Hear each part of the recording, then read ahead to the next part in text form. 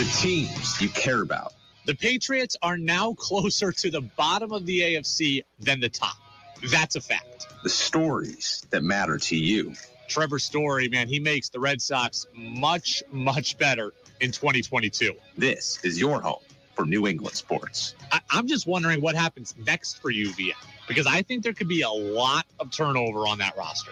This is the Brady Farkas Show on WDEV AM, FM, and WDEVradio.com. What's up, everybody? Happy Monday to you on the Brady Farkas Show on WDEV AM and FM and WDEVradio.com. Short show today. We're in a string of short shows here for the foreseeable future. I think next week we start to get some full shows back. Yeah, next Monday I know we got a full show. So 30 minutes-ish today. We're up until 6:07, and it's Red Sox baseball as they take on the Blue Jays in Toronto. So first of a big 4-game set there. Sox dropped 2 out of 3 over the weekend to the Rays. Former NFL offensive lineman Ross Tucker is going to stop by at 5:45. We'll get ready for the NFL draft with Ross. We last had him on about 3 months ago or so. So good to get Ross back on again. You can get in on the Napa Morrisville, Napa Waterbury text line, 802-585-3026. That's your locally owned stores in Waterbury and in Morrisville. So there you go. So again, that's the Napa stores in Waterbury and Morrisville. You can also comment on the brand new Facebook Live and YouTube live streams also, and you can also get in on my Twitter account. So let's waste no time and let go. 5, 4, 3, 2, 1. And here we go. The opening thoughts of the Brady Farkas Show are brought to you by Sticks and Stuff and by Swanton Lumber, Vermont's most complete locally owned home center with locations in Enosburg, Derby, Middlesex, St. Albans, and at Swanton Lumber. They're online at sticksandstuff.com. Remember what I told you a few weeks ago about Kyrie Irving? That his biggest problem is his complete lack of self-awareness. Well, that was on display again this weekend after the Celtics took a 3-0 series lead. The C's will look to close out Brooklyn tonight at 7 o'clock, and they'll look to punch their ticket to the next round. But the complete lack of awareness from Kyrie Irving continues to be jarring. Here is what he said after the loss on Saturday. We're all just trying to gel, and usually you're gelling around the right time, and that team in the other locker room is gelling at the right time. They've been gelling since Christmas. So for us, we're just in a new experience as a group, and we just got to respect that and just bring everything we can to this next game and just do one possession at a time. I don't want to be too cliche, but I don't have a lot of answers for how you make up time, from October until now. This is just a completely mind-boggling comment, really. Like, even from Kyrie, every time I think that he can't get less self-aware, he somehow does.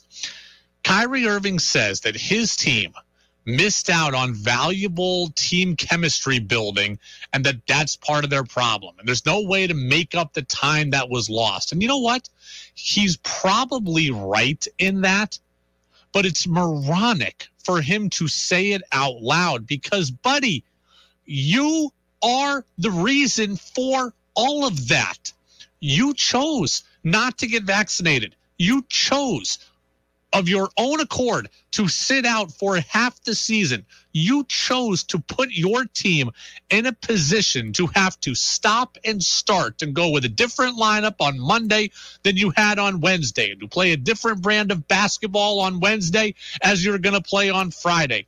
This is all created by you. Look, you don't want to get vaccinated? Then fine. I'm not judging you for that, but I am judging you for saying this now. Of course, the team didn't have proper on-court chemistry. Of course, the team wasn't together enough this year. Of course, the team was behind the 8 ball. It's all true, but the reason why is because of you. And you failed to recognize that, Kyrie Irving. Almost everything bad that has happened to the Nets this year stems from Kyrie Irving. We talked last week. Kyrie's great for the NBA, but is Kyrie great for the team that he's actually on? The answer now is being proven over and over and over again. The answer is no. James Harden feels the chemistry is off. He wants out. That's related to Kyrie Irving not being there enough. You get Ben Simmons back, who does nothing for this team. That is a snowball effect off of James Harden being upset, which is caused by Kyrie not being there enough. Kevin Durant gets hurt. The team falls in the standings. Kyrie could have been there to save the day and keep the team afloat, but instead they fall from a top spot to the number 7 spot, and they are in this position. They should be playing in home court advantage. They should be playing against Chicago or Cleveland, if Cleveland had been like Atlanta. They should be playing a team like that. Instead, they're getting their butt kicked. It all stems from Kyrie Irving's decision. Again, I'm fine with Kyrie Irving making a personal decision that he believes works for him and his body. That's fine. But don't come out and blame the lack of team chemistry or your team's failures on that lack of chemistry, because that lack of chemistry exists because of you. And you just don't see it. It is a total lack of self-awareness. I really am amazed at just how little fight the Nets have had the last couple of quarters, all of Game 3 and the fourth quarter of Game 2. I mean, a team with Kevin Durant and Kyrie Irving should not be on the verge of being swept. I'm happy about it, of course, as a Celtics fan, but it really is embarrassing for the Nets. It's also embarrassing Kyrie's perspective on all of this. Jay Williams of ESPN, he summed it up perfectly this morning. He summed it up almost exactly as I just did. This is completely tone deaf. The fact that you made a decision that I backed for vaccination purpose. I backed you on it. But because of that, there are things that happen because of your own decision. James Harden, the chemistry falls. You guys are number 1 in the East. KD gets hurt. You can't play. You're allowed to play half the games here and there on the road. James Harden decides, screw this. I'm not with it because I wanted a full team. He dips. Kevin comes back. Now you're in the 7th seed. Now you're in the verge of being swept. I don't want to hear you sit up here, even though it's the right thing to say with your teammates internally, that we don't have the continuity. We don't have chemistry. I get all that, but bro, coming from you, I can't hear that publicly. I can't. That's tone deaf. It's dumb to me. Tone deaf. A perfect word for that. Completely tone deaf. Kendrick Perkins last week said he loves Kyrie Irving as a villain of the NBA. Kyrie Irving is a great villain for the NBA. He really is. He's great for the NBA in general. He's must watch when he's playing. Everybody, who loves him and everybody who hates him fighting about him. The drama is great for the NBA. Kyrie Irving is not great for whatever team he is on. He blew up the Cavaliers' chance at a dynasty. He blew up the Celtics roster, and now he has severely hurt the Brooklyn Nets, and he has hampered their chances at winning an NBA championship. And I saw Colin Cowherd talking about this on Fox Sports today, and I had somebody else reach out to me and say the same thing. And it cannot be overstated how poor Kevin Durant's decision was. Kevin Durant ditched Steph Curry, Klay Thompson, and Draymond Green, ultimate team guys, for Kyrie Irving, an ultimate me guy. It cannot be overstated how wrong that decision was by Durant. I get Durant's from the East Coast. Maybe he wanted to come home or come back to this side of the country. I get that, and I can respect that. But you hitch your wagon to Kyrie, you've hitched your wagon to some heartache, and that's really what's been caused since Durant and Kyrie linked up. It is the Brady Farkas Show on WDEV, AM and FM, and WDEVradio.com. We're a couple of minutes away from Ross Tucker stopping by. Mark in Essex says, I don't always agree with your comments, Brady, but I do look forward to your show during the week. Appreciate you, Mark.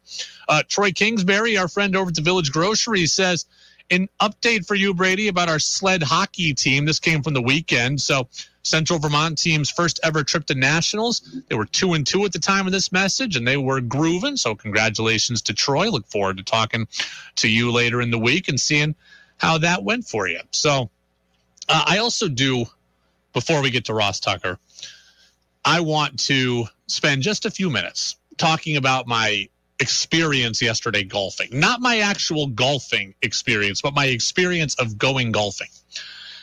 I really felt like yesterday afternoon I was living in a Seinfeld episode.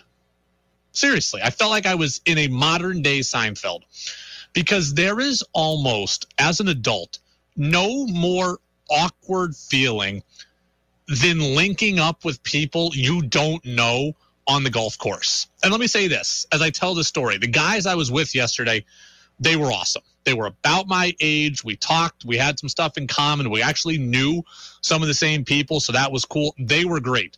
But it is so awkward at first, and it's awkward on my end, and it's awkward on their end. So here's what happened. I go to the links at Lang Farm in Essex, and it was predictably crowded, like I expected it to be. I was playing by myself. They sent me off the back nine. So they told me to wait until the group that was currently on hole number 9 finished hole number 10. So sneak in on the backside of them. Not sneak in, but, play on the backside of them because there was some room. So what happens is the group that's on 9, they get to 10, they post up, and then they take like 15 minutes at the turn. So I'm waiting behind them. I should have just gone in front of them. But I wait for them.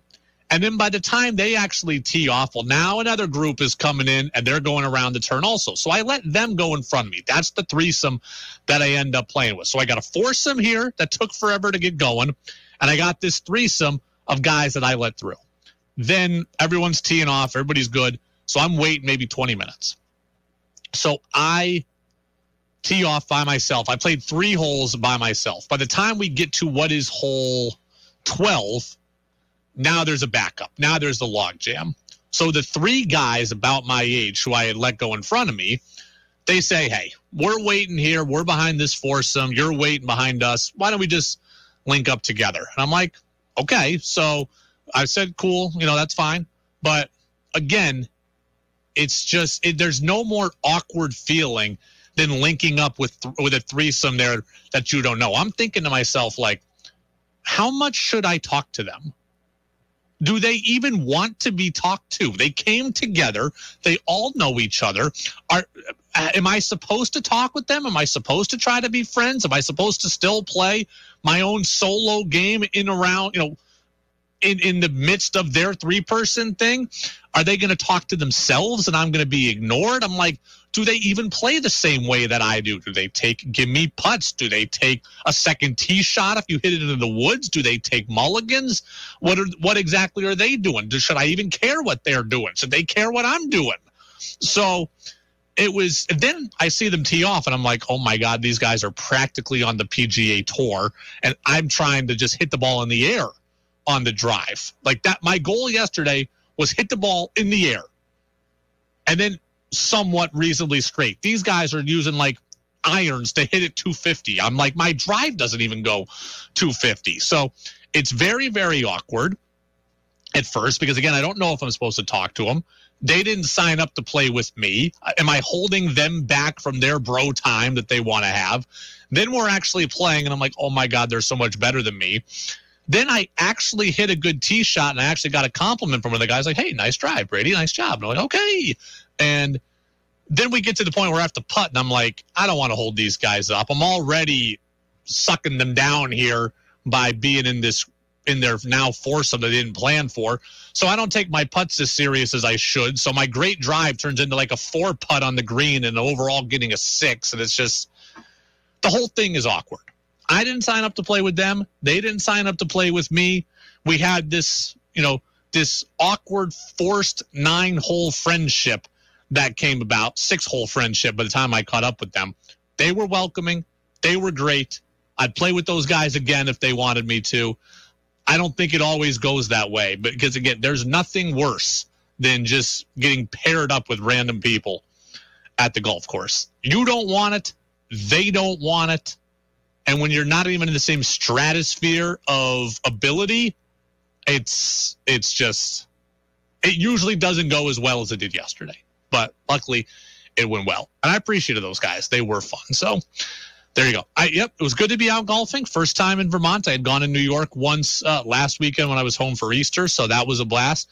I guess Blush Hill opened up in Waterbury today. So if you see me out on the golf course sometime and you want to play, again, you tell me what's the appropriate level of how much talking we should do, but I'll be happy to link up with any of our listeners as well. I'm very average at best. Some days I'll have days where all I can do is hit ground balls to what would be second base, and I'll just kind of pitter-patter all the way to the hole, and some days I'll have days where I play pretty well. So see what day you catch me on. But good to have golf mostly back in the state of Vermont. So it's the Brady Farkas Show on WDEV, AM and FM, and WDEVradio.com. Now I want to turn our attention to the phone line, and let's find ourselves Ross Tucker. We've got Ross, everybody?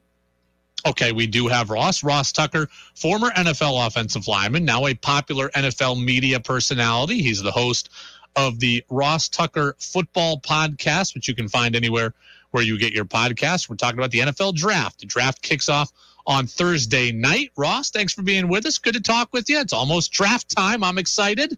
You know what? My pleasure, Brady. I'm fantastic. I'm fired up. I love the NFL Draft. I always have. I still remember sophomore year of college just getting a 30-pack after spring practice that morning and just sitting there with my buddies all day and watch the draft. The funny thing about it, Brady, is now that I think about it, it was the 99 draft. So I was a sophomore. And I remember watching highlights of Booger McFarland, as a D tackle from LSU, making tackles sideline to sideline and thinking, there is no way I could play in the NFL and block a guy like that. And then it ended up working out. I was actually able to do it for 7 years. But yeah, I remember that fondly. I love the draft, and obviously now it's Thursday night prime time, Friday night prime time, and then Saturday all day is the later rounds now. Well, I love the draft as well. I'm going to watch every minute and every selection pretty much that gets made over the weekends. I'm looking forward to it as well.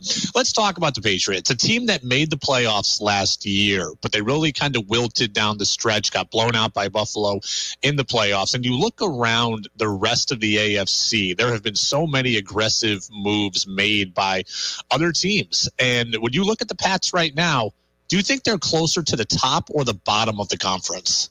That's a great question. Off the top of my head, Brady, without looking at all of them, I feel like they're right dead center in the middle, which is why it's probably a pretty good question. But, I can picture the AFC South teams probably being some of those teams like Jacksonville and Houston, obviously still behind them. But then you think about the AFC West, the AFC North. I'm not sure the Patriots are in the top half of the conference. I think it's a terrific question. Do you think that the Bill Belichick methodology of team building needs to be switched up? Because it seems like the rest of the NFL is swinging big and is taking chances that just weren't made a decade ago. And Bill is still in that, let me look under every nook and cranny to find talent, whereas every other team is going out and finding established stars. Do you think the Patriots need to keep up with the Joneses, or are they still good doing what they've always done? What they've always done has been successful when they had Tom Brady. Yeah. I mean, now they're in a situation, they haven't won a playoff game in 3 years. That's a long time for that organization with all the track record of success they had previously. I'm not really of the mindset that doing what everybody else is doing is necessarily the greatest idea for success, right? Like if you're doing the same thing everybody else is doing, or at least where the trend is, unless you're at the front of that trend, like the LA Rams were, you're probably not in a great spot. You're probably not where you want to be. I don't think they really need to change the Patriot way, so to speak. I just think that they need better players. I don't think they need to swing for the fences, so to speak, to get them. But one way or the other, last year they were pretty aggressive in free agency. Maybe it's drafting better. I don't sit here, though, and say, they should trade all these draft picks and all these assets to pay Tyreek Hill or Devontae Adams $24 million a year. I wouldn't say that. Patriots have a lot of needs. What's the best thing they can do early in the draft to help Mac Jones? Is it getting him another offensive lineman, a franchise left tackle? Is it getting him that explosive wide receiver? Or is it rebuilding that defense, which has kind of been gutted through losses, especially at linebacker and defensive back? Well, so I think it's another really good question because they really could use all of them. Yeah.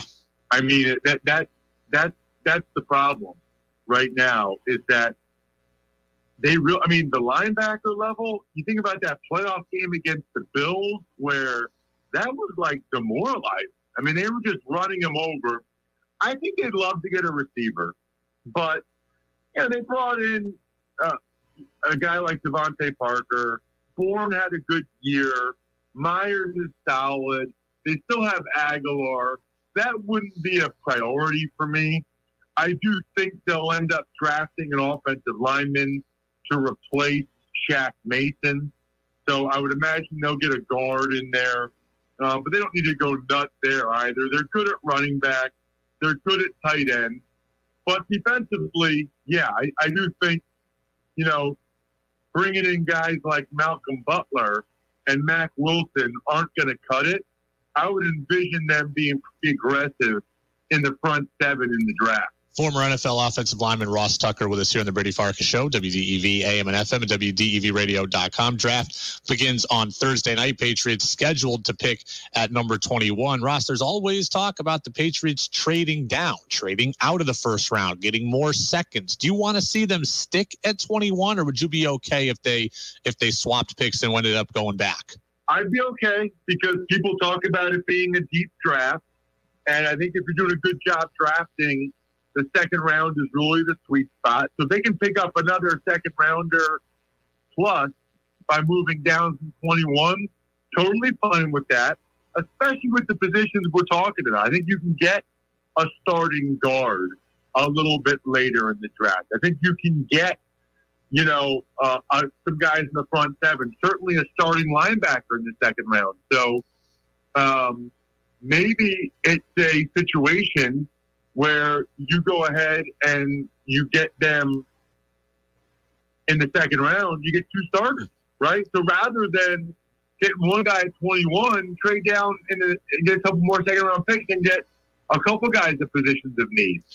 We have talked a lot over the last couple of months about the Patriots trying to get a big play wide receiver in the draft. And we've said, at least I've said, they need to swing for a wide receiver in round 1 or 2. They have to get somebody explosive. But the counter to that is they've already got a guy on their roster in Jonnu Smith who we didn't really see play well last year. Maybe the answer is already on their roster. How do you unlock a guy that clearly has talent that you did not get the best out of a year before? Well, by doing exactly what you just said. I mean, you feature him. You try to get him the ball. You specifically design plays to hit the ball in his hands. I think everybody was sort of surprised that they paid the money they paid for Jonnu Smith and then didn't feature him. It's almost like the left hand wasn't talking to the right hand, right? Like whoever made the move, Bill Belichick, by the way, to give Jonnu Smith that much money must not have had a long enough conversation with Josh McDaniels to make sure they were going to go ahead and be able to get a guy like Jonnu Smith the ball. I mean, it didn't really make a whole lot of sense to me. You give him that much money, you got to feature that guy. What did you think? We talked right after the AFC title game, and there was the idea that Josh McDaniels was going to leave the Patriots. And you told us that, just like I think, that it's a big loss for this team, or it would be a big loss for this team. How do you feel now about how things have shaken out for the Patriots on the offensive coaching staff? Are you buying into this triumvirate of Belichick, Joe Judge, and Matt Patricia? Or do they need a designated offensive coordinator and maybe a young hotshot like some of these other teams have done? Well, I'm skeptical of it. Yeah, I mean, I think most people think that it'll be Bill Belichick calling the plays. I don't think it's real conducive to success for Mac Jones, to lose Josh McDaniels. I think Josh McDaniels deserves a lot of credit for how well Mac Jones played last year. And now you got a situation where Josh McDaniels is gone. I mean, that's not good, Brady. They don't recommend that. They don't say, hey, you're going to have a young quarterback who has a good rookie year. You know what you should do? You should let his coach go. So we'll see. I don't think it's a positive, but, you know, they don't seem that worried about it. Patricia and obviously Joe Judge on the offensive side of the ball is very interesting to me. It seems like a pretty unique experiment. We'll see if it works. Ross, I'll get you out of here on two fun questions. So we're going, in about, let's see, at this point, about 10 minutes from now, we've got Red Sox baseball coming up on our station. And the acting manager of the Red Sox this weekend in this series in Toronto is Will Venable, who is a Princeton guy, just like you are. I don't know if you know Will personally. You just missed him at school, I believe, but he played baseball and basketball at Princeton, went to the NCAA tournament with the Tigers. Who's the better former Princeton athlete, you or acting Red Sox manager Will Venable? Definitely Will Venable. I mean, definitely. First of all, he was after me, but I remember watching him. And if you're able to play two Division I sports, that's really impressive.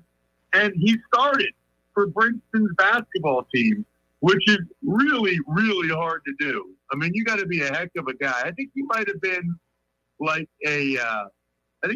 a freshman when I was a senior, maybe. Okay. And then he makes the major. Yeah. I mean, he starts for Princeton's basketball team, which is pretty darn impressive, and then is able to go ahead and make the majors in baseball. That's amazing. So, yes.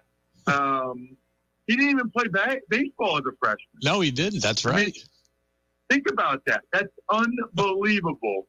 So, yeah. And He's got the most hits and home runs of any Princeton alum. Very, very impressive.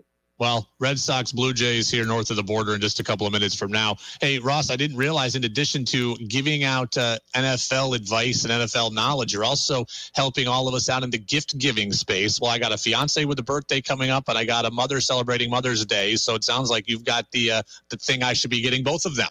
Yeah, either way, you're covered, especially for Mother's Day, man. I mean, I've seen a bunch of people now get these stories from myfrontpagestory.com for their mom. It's incredible. Like, nobody ever really knows what to get their mom for Mother's Day. You get them this story from myfrontpagestory.com. You, and if you want your siblings, talk to the reporter about your mom. They write the most unbelievable story. And just the look on their face when they're opening it, like they don't even know what it is. And, everybody's moms, they're older than us, right? So they grew up with newspapers, and that's important to them. To see themselves on the cover of a newspaper and it's framed, and then to actually read the story and there's quotes from you and your siblings saying you wouldn't be the person you are today if it weren't for your mom. It's awesome. Like, I can pretty much guarantee anybody listening right now, your mom will cry. She will cry tears of joy if you get her this gift. myfrontpagestory.com.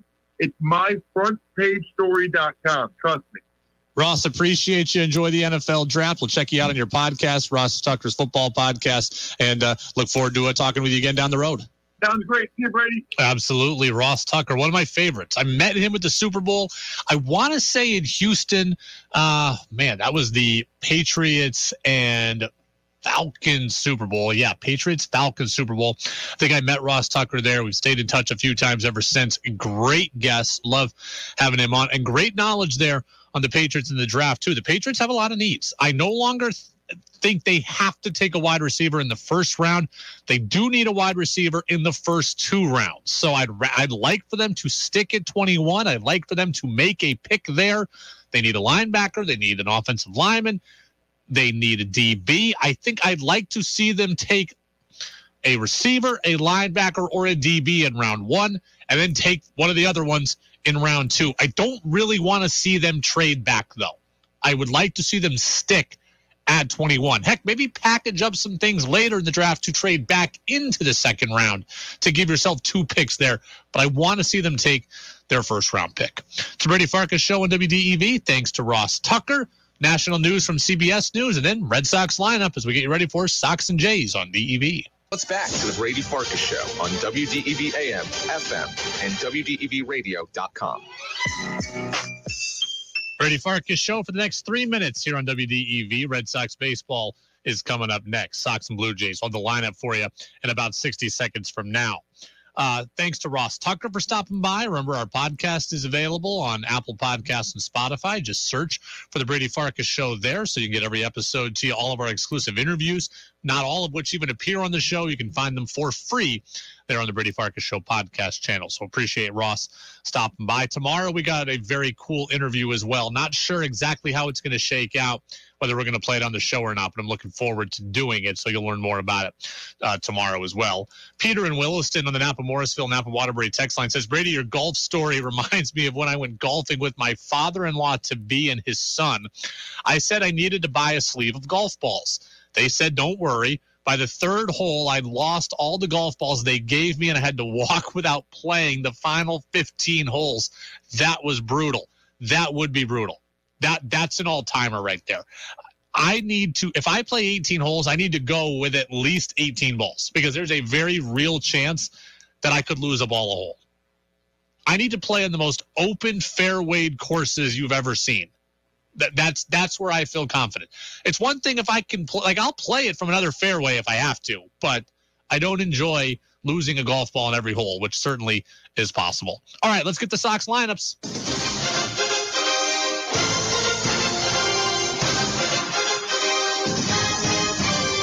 Sox go north of the border for the first time. It's Nathan Eovaldi for the 7-9 Red Sox, Jose Barrios for the 10-6 Jays.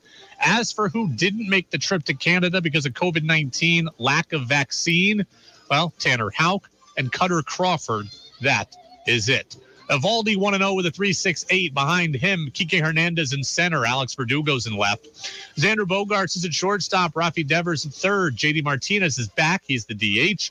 Jackie Bradley Jr. is in right, Bobby Dahlbeck at first, Christian Arroyo at second, Kevin Plawecki is the catcher, and he bats ninth. He's back off the COVID list himself.